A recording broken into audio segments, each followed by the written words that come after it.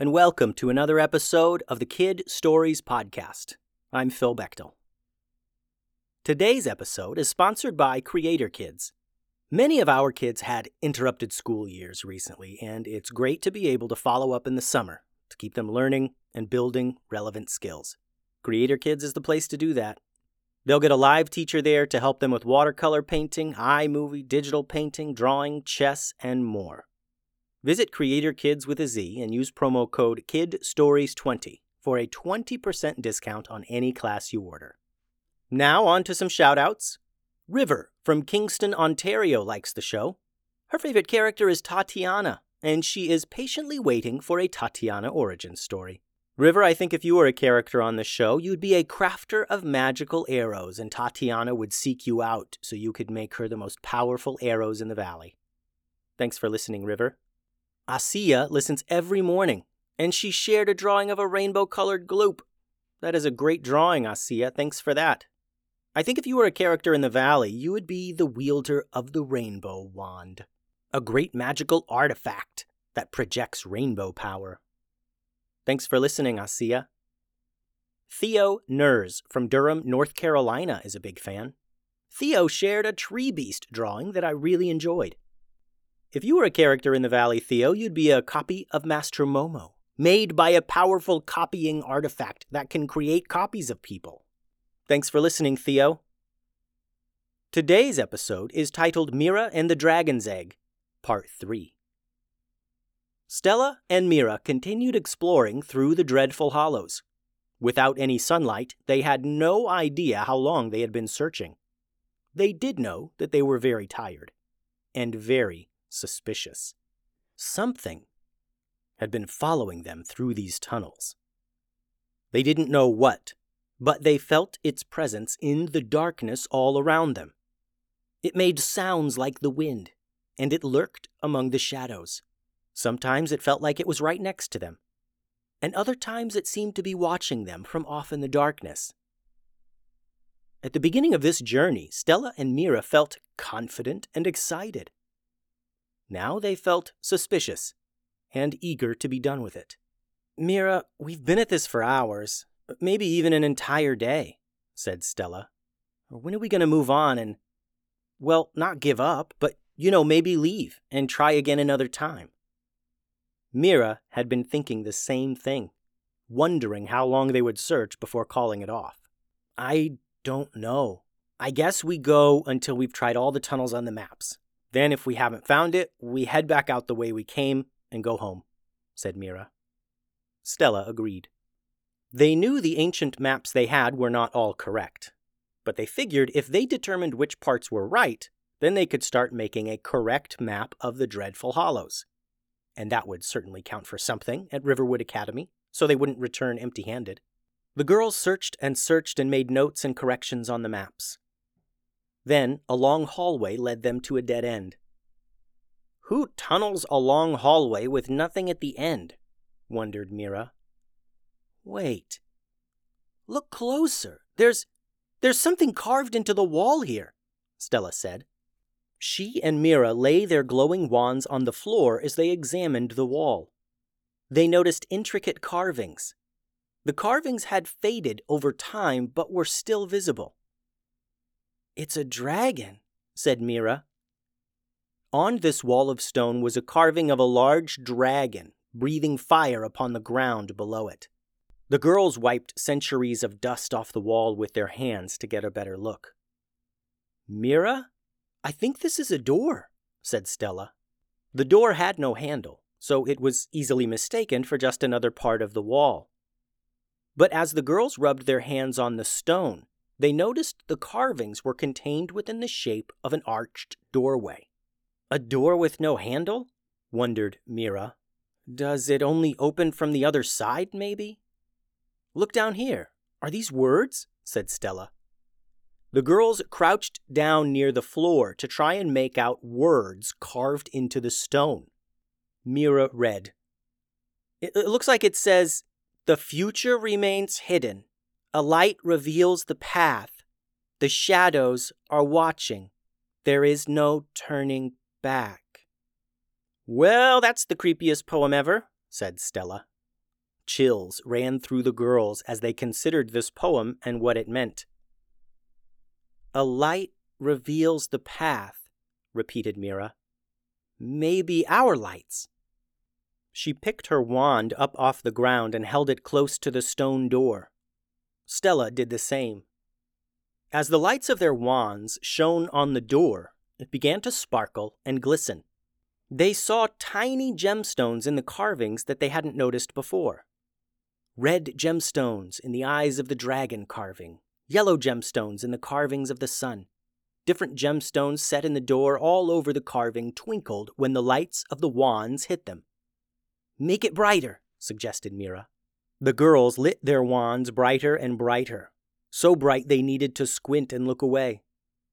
The gemstones on the door now seemed to glow and shine on their own, as if the girls' wands had somehow activated the door itself. The wall rumbled as the heavy stone door began to move. Stella and Mira backed up, holding their wands in front of them. The gemstones set into the door all glistened brightly as if they were being lit from within. The door rumbled and creaked open slowly, revealing a huge open room. The girls slowly entered the room, holding their glowing wands out in front of them. "This is the biggest room I've ever seen," said Stella. She lifted her wand above her head, and the light reflected on the ceiling far above. "Yeah, wow.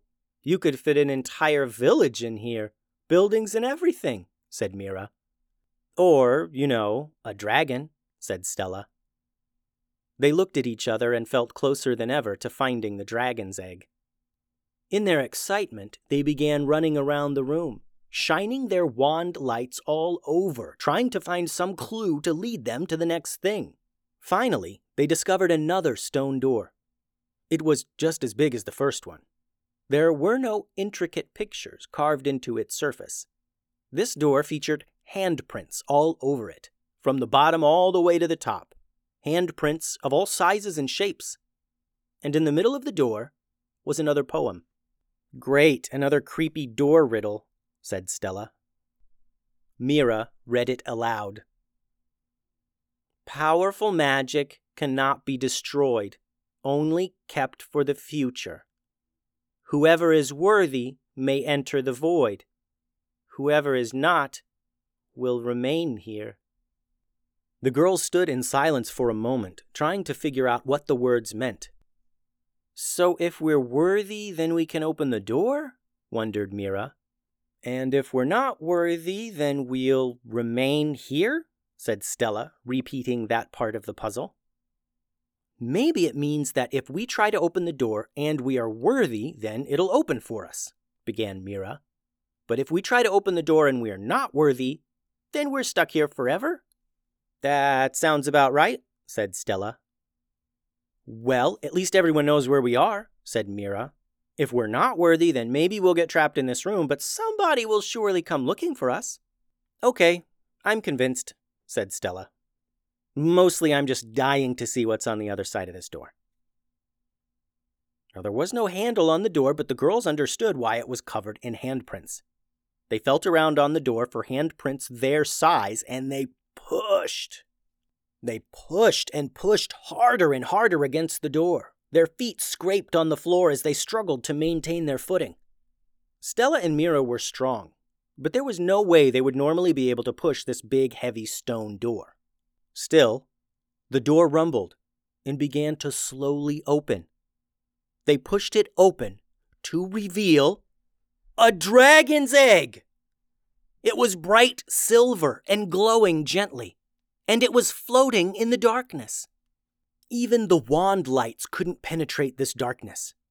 There seemed to be no ground, no walls, no ceiling, nothing. Just darkness and a huge egg floating in the center.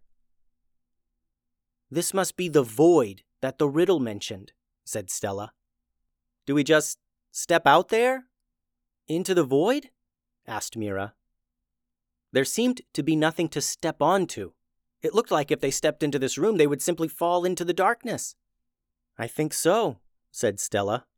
"I think we just need to trust that we are worthy and step out there to get the egg. Yeah, I think it's the only way, said Mira. They each cautiously lifted a foot.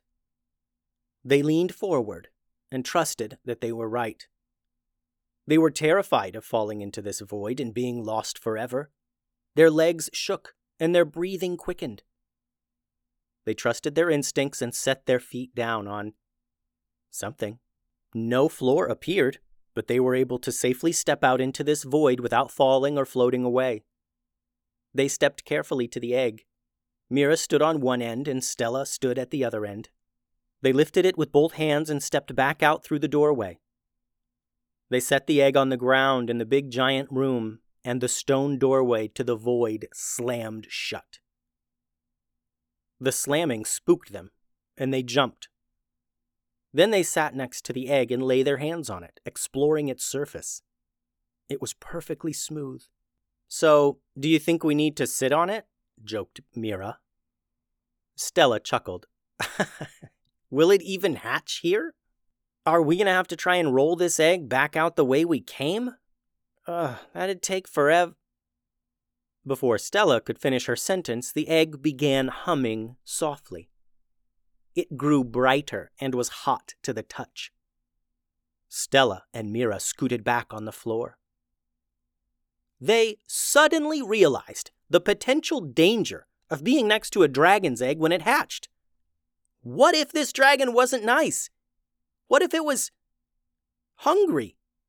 Stella and Mira, near panic now, continued scooting back as they sat on the floor. Before they could stand and run back out the way they came, the egg cracked. They were mesmerized.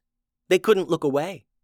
Bright lights of all colors shined through the cracks, and finally the egg burst open in a flash of bright rainbow colors. A small dragon sat now in the middle of the cracked egg. It was the size of a large dog, only longer because of its tail. Its scales were mostly silver, but also flecked with every other color.